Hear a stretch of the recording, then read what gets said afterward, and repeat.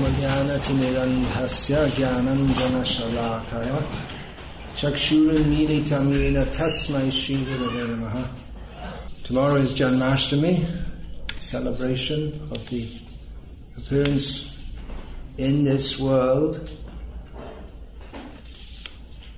of Krishna.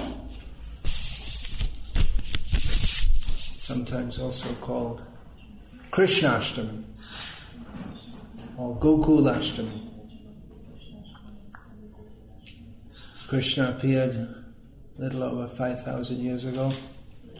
We may wonder, we should wonder, who is Krishna that his appearance in this world is still being celebrated after 5,000 years. We see some famous people's birthdays are celebrated. In India they have what they call Gandhi Jayanti for Mohandas K. Gandhi, who was shot dead in 1948. So he's not on the same level as Krishna. Ambedkar Jayanti. Anyway, all these useless people. In Slovenia, do they celebrate the birth of any local hero? Jesus, he's not local, but they don't know his birthday actually, but there was a pagan festival, what they call pagan, around this time of year, and so they changed it into a celebration of the birth of Jesus, which they don't actually know when it was. Anyway, Krishna's older than all of them. It's 5,000 years ago and still being celebrated very lavishly. In India, at least, it's a big affair. As I told you the other day, at our Juhu center, more than 1 million people will visit, starting from Mangalarti tomorrow, which would be around midnight, I guess, here, the actual time, and then going right up until Mangalarti the next morning, and then it's lots of people come. Actually, probably more people visit our Juhu center on Janmashtami than any other place on Janmashtami. In Vrindavan, it's not such a big festival, actually. Radhashtami is maybe bigger, and Govardhan Puja is a very big festival. Anyway, by Srila Prabhupada's grace, it's a big festival all over the world now.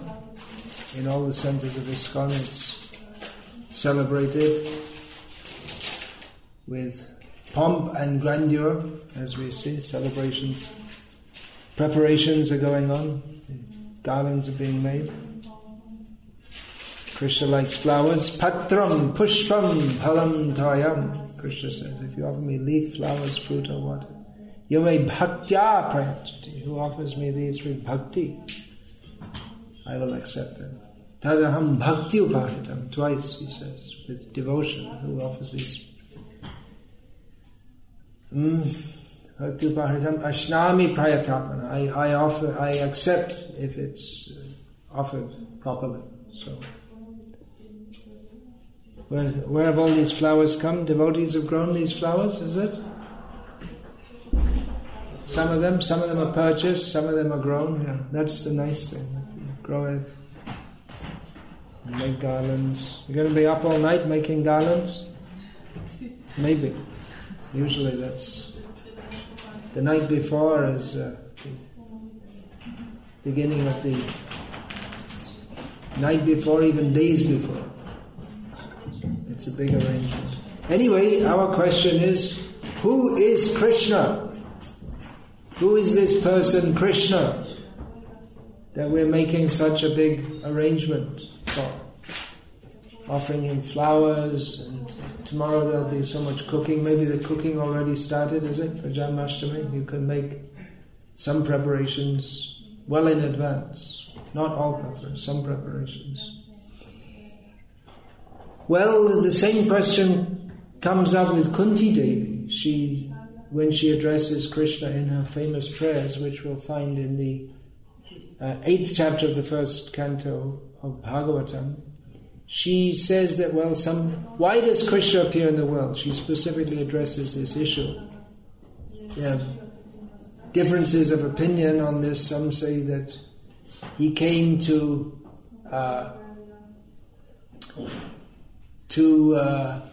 increase the fame of the kings who are his followers, to relieve the burden of the earth being prayed for by Brahma. She gives various reasons. In one of the verses in that chapter, the 29th verse, Vishwanath Chakravarti Thakur in his commentary addresses this issue. Who will decide the truth about you if there is a disagreement? No one can decide. This is explained in 2 verses. So, if there are differences of opinion over who is Krishna, it's very difficult to say. Vishwanath Chakravarti Thakur's commentary continues, no one knows the plan of you who desire to make the knowledge of those who speculate about scripture useless, or no one knows the plan of you who desire to play the role of human beings as Rama and Krishna, or no one knows the plan of you who desire to delude the fools by not letting them see your sweet qualities. All men have differing ideas about you. So there are differing ideas about Krishna, and I'll discuss some of them in the upcoming discussion of who is Krishna. The sun shows attachment to the sunstone by imparting its own qualities. It shows indifference to the blind people and is helpful to the Chakravaka birds who become joyful when the sun rises and destroys darkness. The sun is harmful to the darkness used by thieves and owls, but the sun is not partial to anyone. It manifests the same light to all. The cause of difference is the good or bad qualities of the specific object. It is the same with the Lord. Different people relate with the Lord in different ways according to their qualities. So the example is given, the sun shines, and the blind people, they can't take advantage of it. They can't take advantage by seeing, which is the gift of the sun. To the blind people, whether the sun is there or not makes no difference to what they see. They don't see anything. So this is the example given. Yeyata mam prapadyante tangs tathaiva bhajamyaham. Krishna relates with people in different ways. So what will we answer to the question, who is Krishna? Or what will different people answer? What will they say? Obviously Krishna is very important. But if we ask the average person on the street in Ljubljana, what will they say if you say, who is Krishna? They might not know. They may answer, it's those people who jump around with funny markings on their faces. In America, sometimes they call our devotees the Krishnas. The Krishna. No, we're not Krishna. But people, they may say, or many people, they may not know at all. Krishna? Hindu God, maybe? They might say. What will they say? What do you think? What kind of responses will you get if you just go in the shopping place in Ljubljana and ask people, who is Krishna? What will they respond? He's an Indian God. An Indian God, Hindu God, something like that. They may have heard of him. Is it by Prabhupada's grace they've heard of him? Otherwise, previously in the Western world, hardly anyone knew. Maybe some college professors, they would say he's the 8th avatar of Vishnu. Hindu God. Said to be, this is the language of the scholars. Hindu God said to be he is, but said to be, according to some, in their opinion, this is the language of scholars, the 8th avatar of Vishnu. All glories to Srila Prabhupada, who didn't teach us this wishy-washy language. Maybe, in the opinion of some, said to be, we didn't hear this from Srila Prabhupada. So, different people give different answers. Most people don't care. That is their misfortune, but we shall try to care about Krishna. We should make the center of our attention Krishna.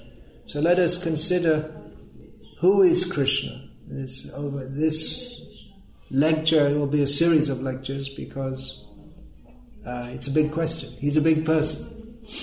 So we can answer it very briefly, or we can answer it in great detail. And I'll try to discuss this in some detail, but then it won't be in one lecture, it'll be in several lectures. So it may go on here, and then the next place I'm going, and like this. Let us try to consider, who is Krishna for our purification? What will different people say if we ask them? Many people, if we ask them, they'll give offensive answers. That's also true. We should also be prepared for that, so that we can understand how to reply. Not be that our faith will be disturbed if we hear people saying offensive things about Krishna. So we should also know what the rascals and demons and fools say about Krishna. Not that we subscribe to that, but we should know. Just like in Bhagavad Gita, Lord Krishna, he also knows, he addresses this issue that people, they speak wrongly of him. Avajananti maung mudha manushing tanamashritam param bhavamajananto mamavyayamanutamam. The rascals, Krishna says, the fools, they don't know me. They're ignorant about me. They say that I'm just some human being. They don't know who I am, that I am the Supreme. So we can discuss a little bit, not all the rascal things that all the rascal people say, but what some of the more prominent rascals say, or repeated perennial themes within history. There are perennial in the sense of coming again and again, occurring again and again. Because even, what's that? One man told me, Krishna is a playboy. Krishna is a playboy. Yeah, so that's a perennial criticism of Krishna. He's a playboy. So we'll get to that. So, and then we'll discuss what do the devotees say. That's what we really want to know, what the devotees say about Krishna. So that our appreciation of Krishna from various perspectives of different devotees will increase. We hear about Krishna from devotees, and in this way our appreciation of Krishna will increase, because devotees appreciate Krishna, and our appreciation of the devotees will increase, and our appreciation of the devotees' appreciation of Krishna will increase. So in this way, by hearing about Krishna, what different devotees, but through what different devotees say about him, our appreciation of Bhagavan, of the bhaktas, of the Supreme Lord and his devotees, and of bhakti, of the process of devotional service. That will, all three will simultaneously increase.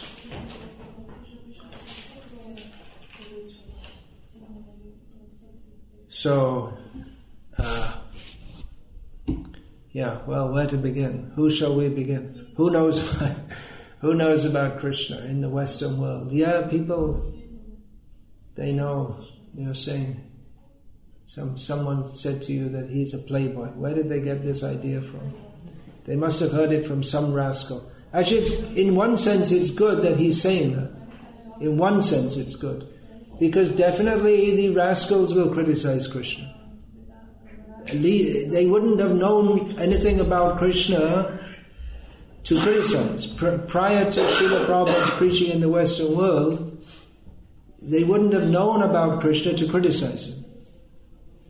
So at least they know it. That means people know about him to criticize him. Otherwise they didn't know him.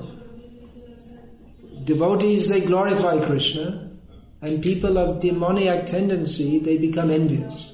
And then they come up with all these ideas. They wouldn't have got it from Prabhupada's books.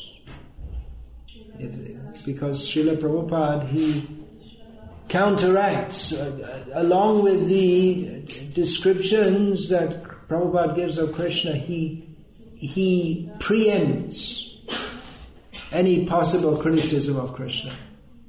by giving the proper siddhanta, the proper understanding within his books. So, nevertheless, people are envious of Krishna. They will criticize Krishna, just like someone will say he's a playboy. So then if someone says they criticize Krishna like this, what will you say? They say, how do you know? How do you know Krishna's a playboy? You say, well, they say he's playing with other people's wives. How do you know he's playing with other people's wives? It's stated in Shastra. Then you believe what's in Shastra about Krishna? Then why don't you take the whole thing? He's the Supreme Personality of Godhead. Why do you only take one side? It's good you believe in Shastra. If you say Krishna's a playboy, that means you believe in Shastra. But then why take it with half a chicken philosophy? Take the whole thing. If you believe in Shastra, the description of Krishna, you should also believe the description that people who criticize Krishna like you rascal, you go to hell. So be careful.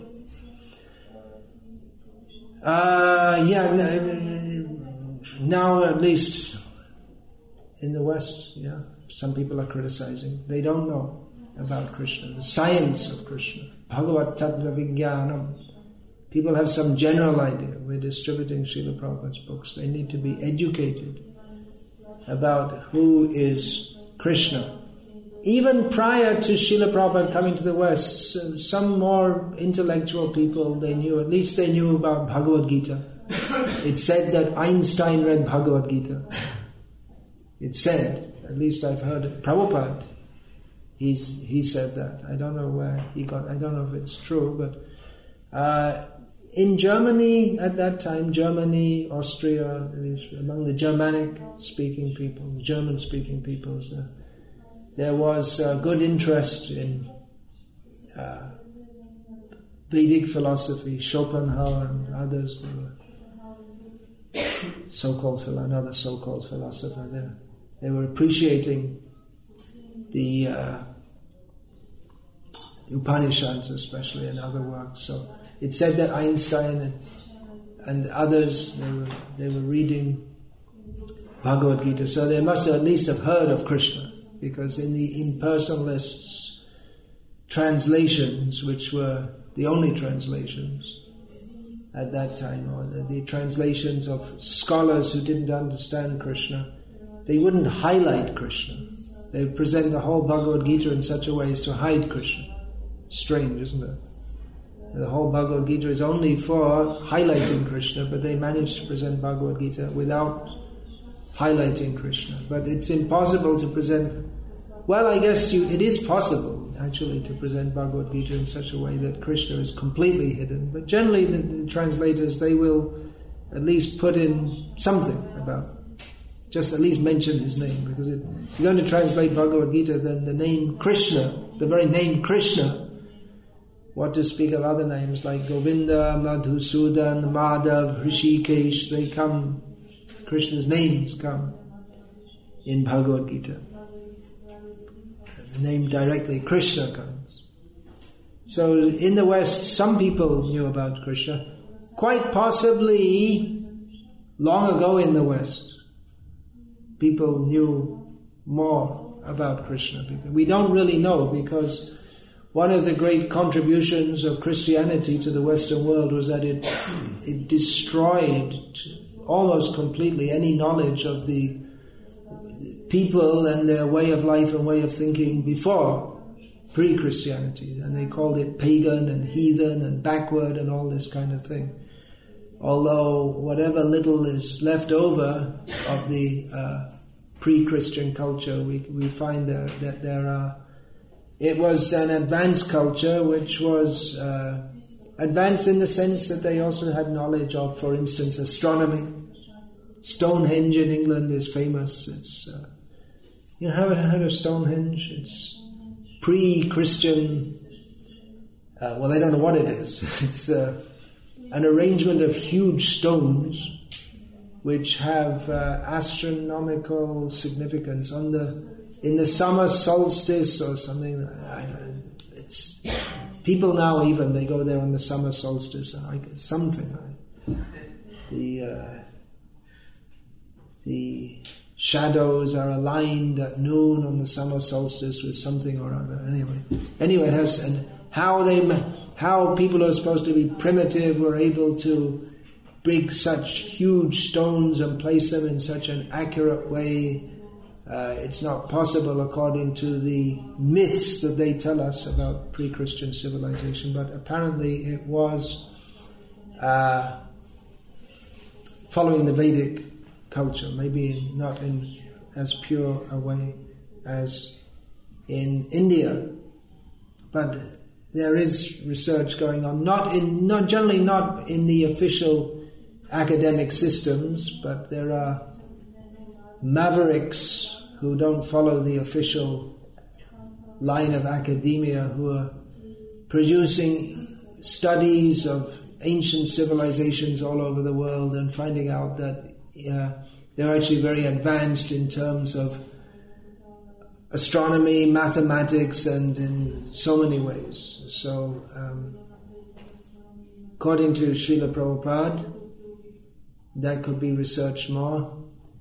The whole world was following Vedic culture up to the time of Maharaj Janamajaya, and then later on there was all knowledge of that was largely wiped out.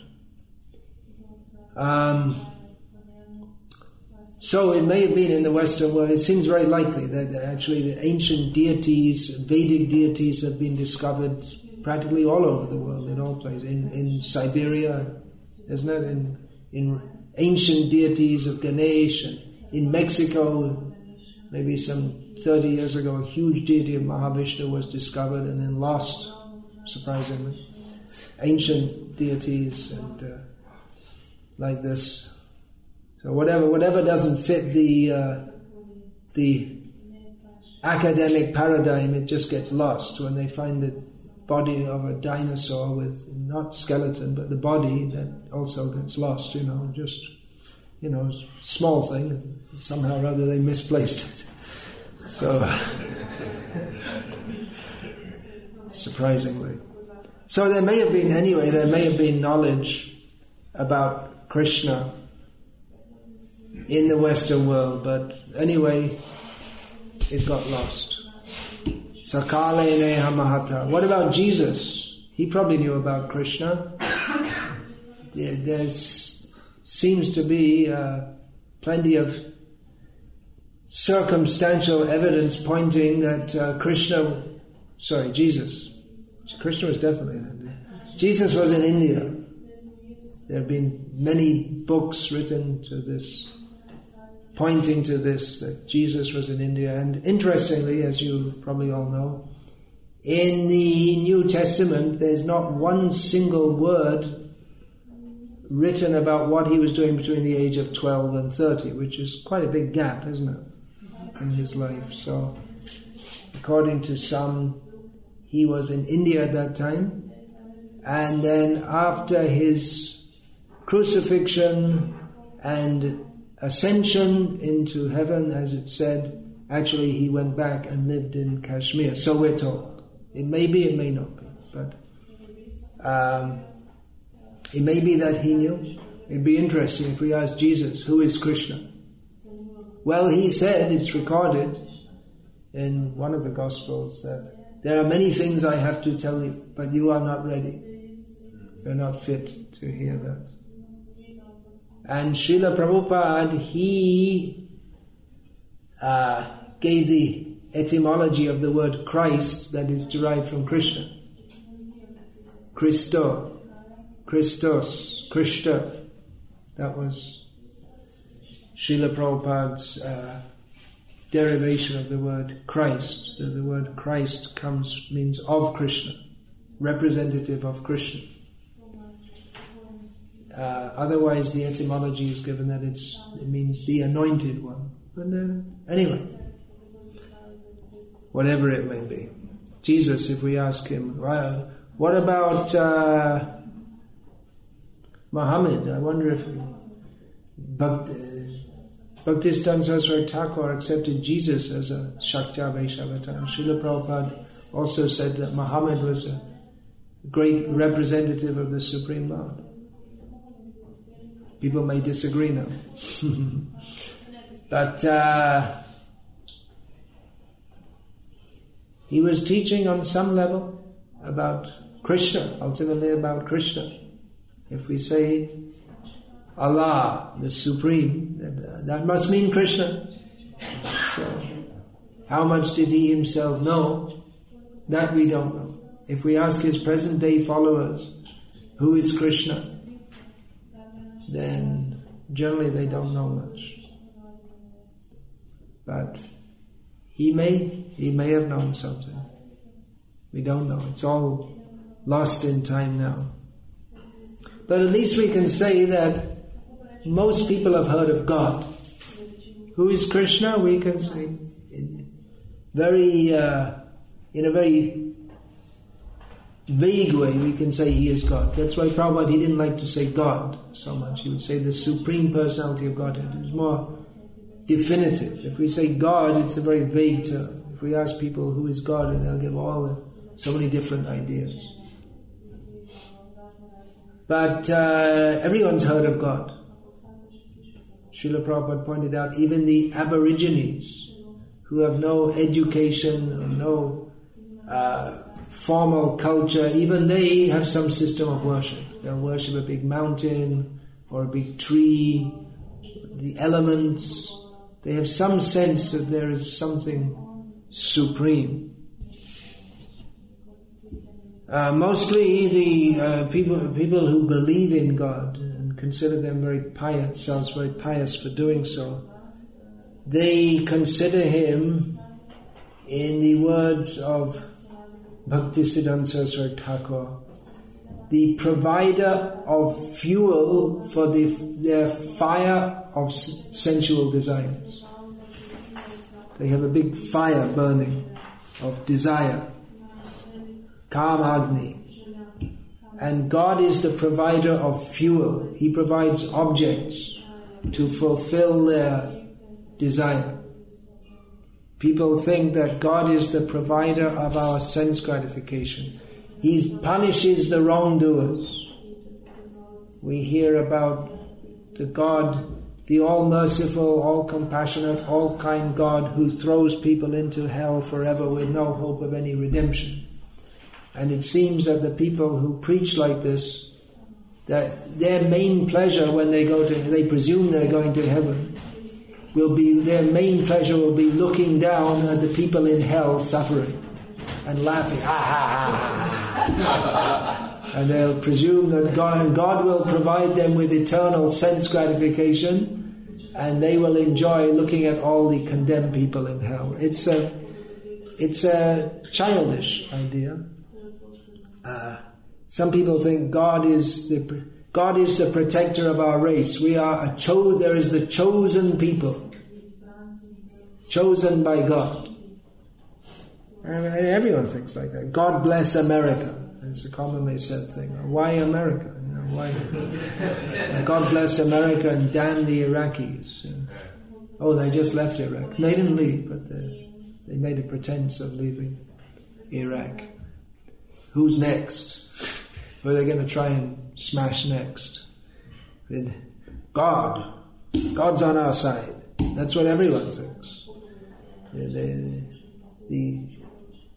American, so I know a devotee is he joined the American army we got to stop these Muslims, and the Muslims are thinking, we got to stop these Christians. And they're both praying to God.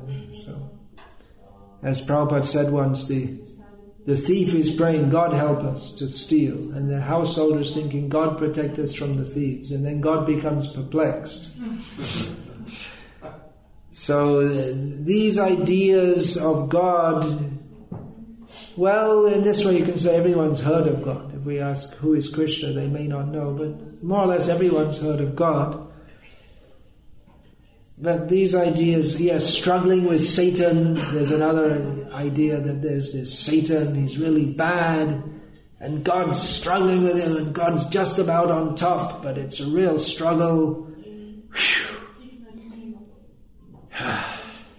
But anyway, we're cheering for God, and God's going to come out on top. Satan rules the world, but in the end God will come down and deliver us all. And there are some people who say, no, look, forget God, Satan's the boss. He's doing better, he's way ahead. So better believe in Satan. Some people say like that. I don't know, in Slovenia, where people are very righteous, but there are Satanists in more advanced countries of the world who have seen the reality that God, he might have been in control at one point, but Satan's taking over. So better go with the winner. God might have been on top a long time ago, but Satan's been in control for a long time now. So better worship Satan and get all goods, get all what you need from him. So these are all foolish ideas. Both the concept of a God struggling with Satan and of Satan are all foolish ideas, which actually fuels the fire of materialism and atheism. Because if you have to choose between this God bless America kind of God and you see this smiling God bless you, and just really anyone with even quarter of a brain that's working can understand it. What's this got to do with anything of any intelligence?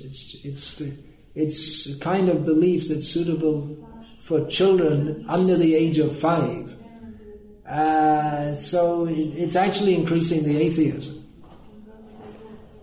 But even the atheists know there's God, because atheism means they say there's no God. So indirectly they acknowledge him. Actually, there's Richard Dawkins, who's the world's, I guess, number one propagator of atheism, or at least the most famous, professor at Oxford University, who's made the rest of his life's mission. I guess he must be in his 50s now, but he's vigorously promoting atheism. So he's peeved. And he said he doesn't like this word atheism or atheist because it defines us in relation to the belief in God. But why we should have a different name altogether? Because we don't believe in God, and why define it negatively? Why it's just not, for us, God is not an issue at all. But of course God is an issue, because they wouldn't be so adamant about atheism if it wasn't that they were getting disturbed by people believing in God. So, like it or not, sorry, Professor Dawkins, like it or not, atheism is defined in relation to a belief in God. So indirectly they recognize it. Which God don't you believe in? What's the definition of God that you don't believe in? Dawkins also answers that. He's a learned person. Krishna's giving him a lot of intelligence, how to forget or to deny the existence of any God. So, most people have heard of God, although in some cultures maybe not. If you go to a strongly Theravada Buddhist culture, that's like hardcore Buddhism, they hardly have the concept of God in their consciousness at all. That's the most difficult place I ever tried to preach Krishna consciousness in, is Thailand, which is a Theravada, or otherwise Hinayan Buddhism, where they have no concept of God in their culture. They don't even have a word in Thai language for God. So when you try to preach them about God, it's very difficult. It's like trying to, if you preach about hogolosamuses to most people, what are they going to think when you say a hogolosamus? What do you think when I say hogolosamus? You know what to think, right? Doesn't mean anything to you. So it's just a word that I made up just now. So, like that, if you say God, and people, it's just, there's no idea. It doesn't mean they just, they have no idea in their culture. But if you say Buddha is God, oh, they don't like that. If you try to equate Buddha with the idea of the Christian God, they don't like that at all. So actually Dawkins, you should go and study them. He doesn't like Buddhism either. Buddhism is not really a religion, but he doesn't like it either. He only likes his way of living. So, anyway, we're not talking about God specifically, we're talking about who is Krishna. Who is God? The answer is Krishna. There was some TV program a few years ago, I saw a recording of that, the BBC. What does the world think of God? And they were interviewing all these people, giving them like about 5 seconds to say. And they had intellectuals all over the world, and they gave them a little longer, about 20 seconds. It's not something just like snap, snap, snap. Okay, just like something like a quiz. Who is God? And who can give the answer quickest? You won the prize. Not like that. Bahunam janmanamante jnanavam mam prapadyate vasudeva sarvamiti samahatma sudurlabha. To understand who is Krishna may take many, many lifetimes. Only a very elevated person, rare elevated person, can understand who is Krishna. It's not such an easy thing. Anyway, when they were asking people around the world, who is God? And then one of our devotees, he was there. So Radha Krishna came as reply. He didn't say Krishna, he said Radha Krishna. So, who is Krishna? Let's start at the bottom of the replies. The worst replies. And we'll gradually work up. Who will we ask? Well, the first Western Indologists in England, they made their department in Oxford University for studying Sanskrit and the Vedic literature specifically for the purpose of vilifying it and attempting to show how it was inconsistent, foolish, and all in all wrong, with the idea that if we discredit the Vedic literature, then naturally everyone will become a Christian, which wasn't a very logical way of thinking, because simply to discredit one way of thinking doesn't necessarily mean that people will accept another way of thinking. That if you expertly discredit one way of thinking, it doesn't necessarily mean that your way of thinking is correct. So it was a logical vacuum in their way of thinking. But anyway, they came up with many wrong ideas about Krishna. They had this idea that Krishna was a tribal god, and somehow this cult became quite popular, and the tribal god Krishna became identified with the Vedic god Vishnu, and then Krishna Bhakti took off. Is their theory. Just a theory. Evidence, zero. But it's a theory based on their speculation. So that's one of the theories. The Western Indologists, they had a lot of influence and still do up to the present time.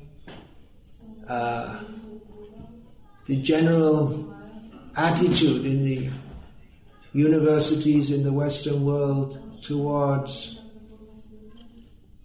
Indian culture, ancient Indian culture, is patronizing at best. How is it are you from Russia? Yeah, Adipur. Ukraine. But it's similar culture, isn't it? So how is it over there? What's it like?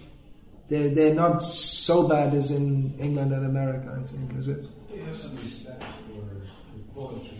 They have some respect for it. Of course, they went through a long period of communism, which was anti-theistic in general. There's some respect for the poetry, which the ancient Sanskrit poetry, I mean the ancient kavyas and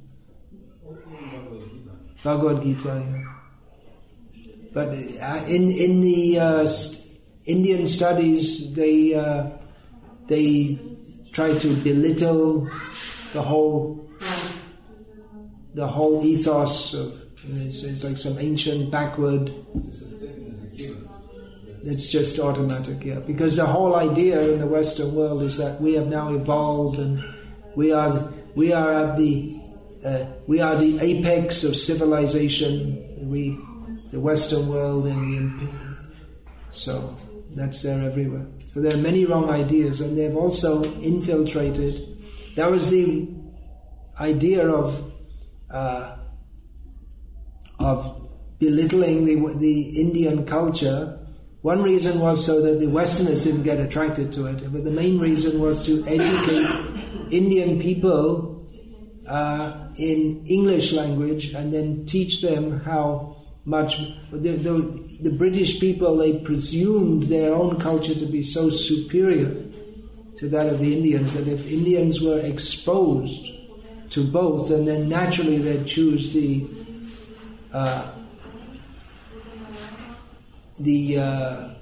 Western culture. Especially Western means English, and others little bit, mostly English.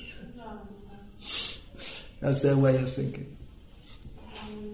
So that has had some effect, and of course within India itself, it's not that the British were the first to vilify the Vedas. That goes back at least as far as the Buddhists and Jains and Charvak, the non-Vedic. But still, the culture of Krishna Bhakti has been so strong in India that people know. Even now, Krishna is very popular. Even now, in India. People, just like Janmashtami, it's a big festival everywhere. And different forms of Krishna. Once I was in Jharkhand, it's one previously part of Bihar state. And it was actually the district town, and it was just before Ram Navami, and the whole town was the whole area was just, everyone was preparing for Ram Navami. There are more Ram Bhaktas over there than Krishna Bhaktas. So even now, despite all the modernization, people like Krishna. As I was saying, in Bombay, in our temple there, over 1 million people will go on Janmashtami to our temple, and that's sophisticated, modern, prosperous, apart from half the people who live in the slums, but it's India's most prosperous city. So the attraction is there to Krishna. There are cartoons about Krishna, which I'm not so fond of, but the attraction is there to Krishna. People know about Krishna. As Prabhupada noted, even in India, even the Muslims celebrate Janmashtami. Many of them. Maybe not so much now. There's been a lot of politicization of religion, but Prabhupada saw during his lifetime there were so many Muslims that also take part in Janmashtami and worship Krishna. Not only in India, you'll find in Indonesia. What's the national airline of Indonesia? Anyone know? What's it called? Garuda Airways. So their culture is still very much, even the Muslims, their culture has still got a lot of Ram Leela, Krishna Leela, In Thailand, they worship many Vedic gods. Pakisana means Sri Krishna in Thai language. Pa means Sri and Kisana means Krishna. I was there. Prabhum means Brahma, Sri Brahma. Prain means Indra. So like this. That culture is widely spread. But there are many wrong ideas. Many wrong ideas about Krishna. Even though Krishna is well known, many wrong ideas which come from Mayavad, from envy of Krishna. Of course, the chief Mayavadi of the modern age, when I say modern, that means Kali Yuga, this Kali Yuga, in this context. With Shankaracharya, he was a great devotee of Krishna. And if we read him carefully, then we'll find right at the beginning of his Bhagavad Gita commentary, Narayana Paro Vyakta, in the very first verse, he says that Narayana is beyond the Avyakta. And Bhaja Govindam is very famous. He also wrote Krishna Ashtakam, so many prayers to Krishna. Actually, Shankaracharya, he's maybe, even though his name is not so well known, he's maybe the most influential person in the world, even more than Jesus, in the course of history. His ideas, his teachings, which are not really his. I mean, he gave a form. Of course, Mayavadis don't like that there should be any form, but he gave form to the tendency of the conditioned souls to trivialize Krishna, to deny Krishna. So it's a funny thing that you'll find in India that people, they know Krishna and they worship him, but then at the same time, if you speak with most of them, they have so many funny ideas. I've had that experience. It's getting better now with the distribution of Prabhupada's books. When I first came to India, it was terrible. It was like, it was like suffocating. If you're in a room, there's no air. So it's like we're suffocated by Mayavad. As soon as you try to speak anything, no, God is not a person. No, why Krishna? There are so many gods. Still, you find plenty of people like that, but it was just like, it was so difficult to preach anything. The Mayavad was so strong. The distribution of Prabhupada's books, as I see, has made a lot of difference in India. But still, so many wrong ideas about Krishna. That's like he's what is that? You're saying a playboy. Or the Mayavadis, that he's Krishna is a manifestation of the impersonal Brahman. Krishna is manifested out of Sattva Guna. And ultimately they say, well, I am Krishna. We're all Krishna. Everything is Krishna. Everything. But Krishna directly addresses this misconception right there in Bhagavad Gita. Avyaktam vyaktim apanam manyante mam abuddhaya. Param bhavam ajananto mamavyayam anuttamam. Yeah, I got that mixed up with the previous one. Krishna very clearly says that people who consider that me, my personality, my personness is a manifestation of the unmanifest. Krishna says they don't have any intelligence. They're stupid. They don't know who I am. They don't know my supreme nature, how I'm above everything. So despite that, the Mayavadis, they bring out so many wrong ideas.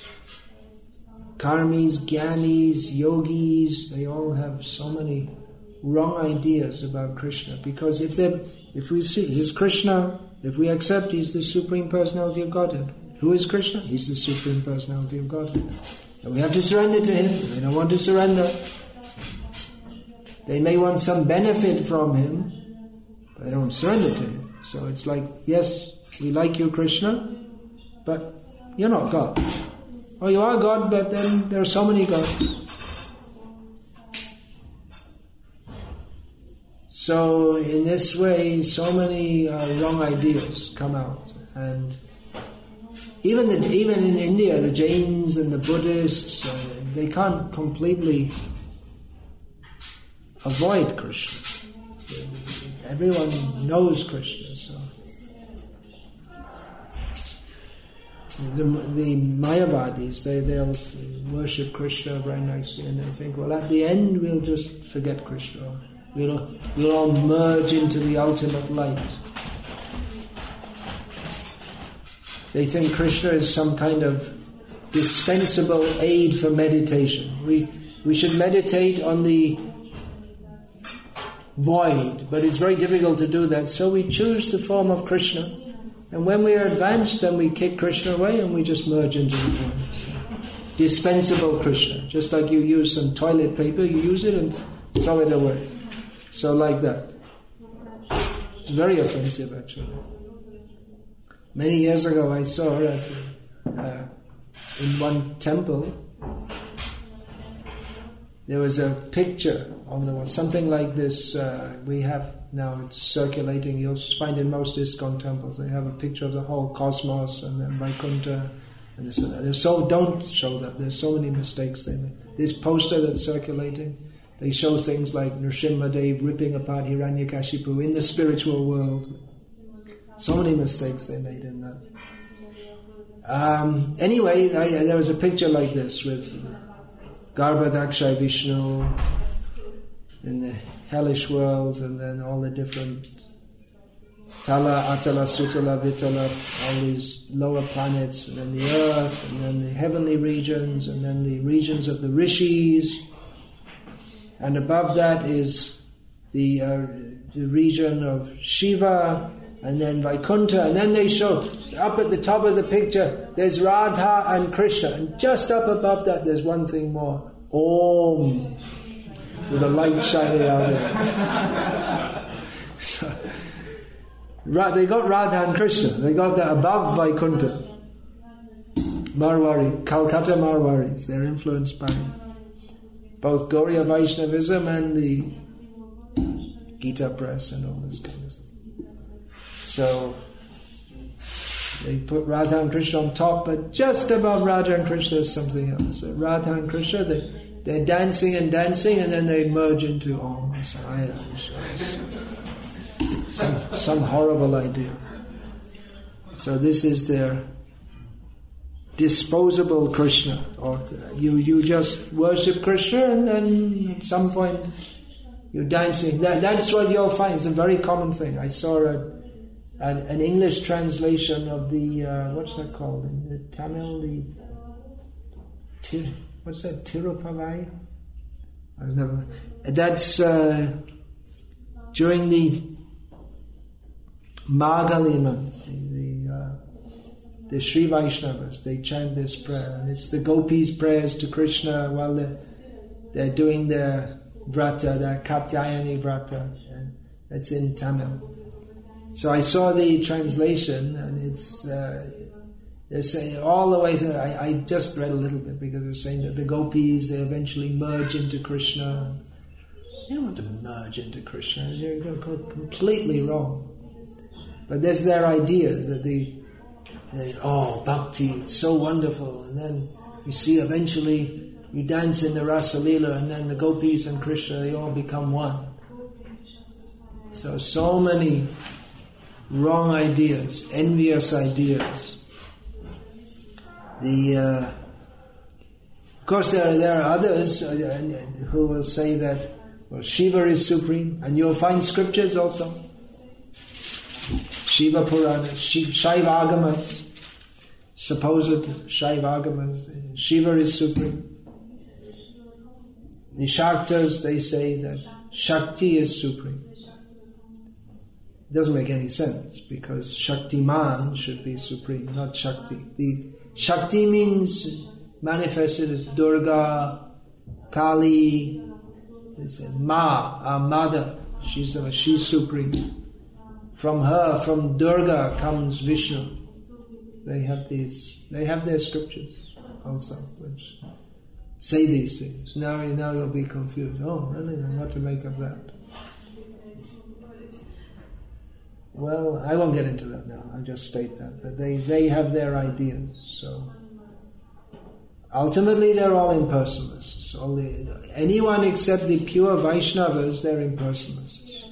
Unless we understand the teachings of the Acharyas, then we're all just like even the Sri Vaishnavas who have translated the Tirupavai, and they're saying the Gopikas merge into Krishna. They're influenced by all these rascals. And you'll find that practically outside of Prabhupada, it's very difficult to find people who properly understand the Vaishnava understanding. Even among the traditional Vaishnavas, Madhvas are very strong, some of them. But they're all influenced. They all think, oh, Vivekananda, what a great person. You find even supposed great leaders of the Vaishnava community. Oh yeah, Ramakrishna, very good. They can't understand how these people have completely messed up the Vedic culture so that Ramakrishna's idea, Kali and Krishna are all the same, but ultimately Kali is superior. Just very wrong ideas. Shankaracharya, he introduced this Panchopasana, the worship of Surya, Shiva, Shakti, it's Durga, Ganesh, and Vishnu. 5 for Sovan. Srila Prabhupada referred to this as the philosophized Vishnu. They have some idea of you worship all these different gods and then eventually you merge into the oneness. And then Krishna and then any other god or any other form you like, whatever you like, whoever you like. It's all, no, there's no actual supreme controller, so you just, whatever you like, you can think of as God. And then eventually you understand that you are God. So in this way, they've confused people as to who is Krishna. So we should not remain confused. We should know who is Krishna. So we didn't get through to the nectar. But there's a lot of nectar in decrying the Mayavadis also. We should know who is Krishna, and not that everyone who speaks about Krishna, even in apparent devotion, they're not necessarily devotees. They may be like Putana. She looked like a very good devotee, but her intention was different. She came in the guise of serving Krishna, but her aim was to destroy Krishna. So we should know who to go to understand who is Krishna. Hare Krishna. I'm going to stop there and continue tomorrow and the next day. No, not the next day, the day after that. Like that. Who is Krishna? Is Krishna a manifestation of the impersonal Brahman? You should all stand up and jump up and down and shout, no! Get excited about it. If we're not angry against Mayavadis, then we're not devotees. If we think, kick them in the face with boots. That's what Prabhupada wanted to do. Then we know Prabhupada's a great devotee. People who, they're falling on the ground and crying, I'm not sure about them, but I know Prabhupada's a devotee for sure, because he fought for Krishna. He didn't like Mayavadis. Anyone who likes Mayavadis is a Mayavadi. Kick them in the face with boots. So, we'll continue tomorrow, Krishna willing.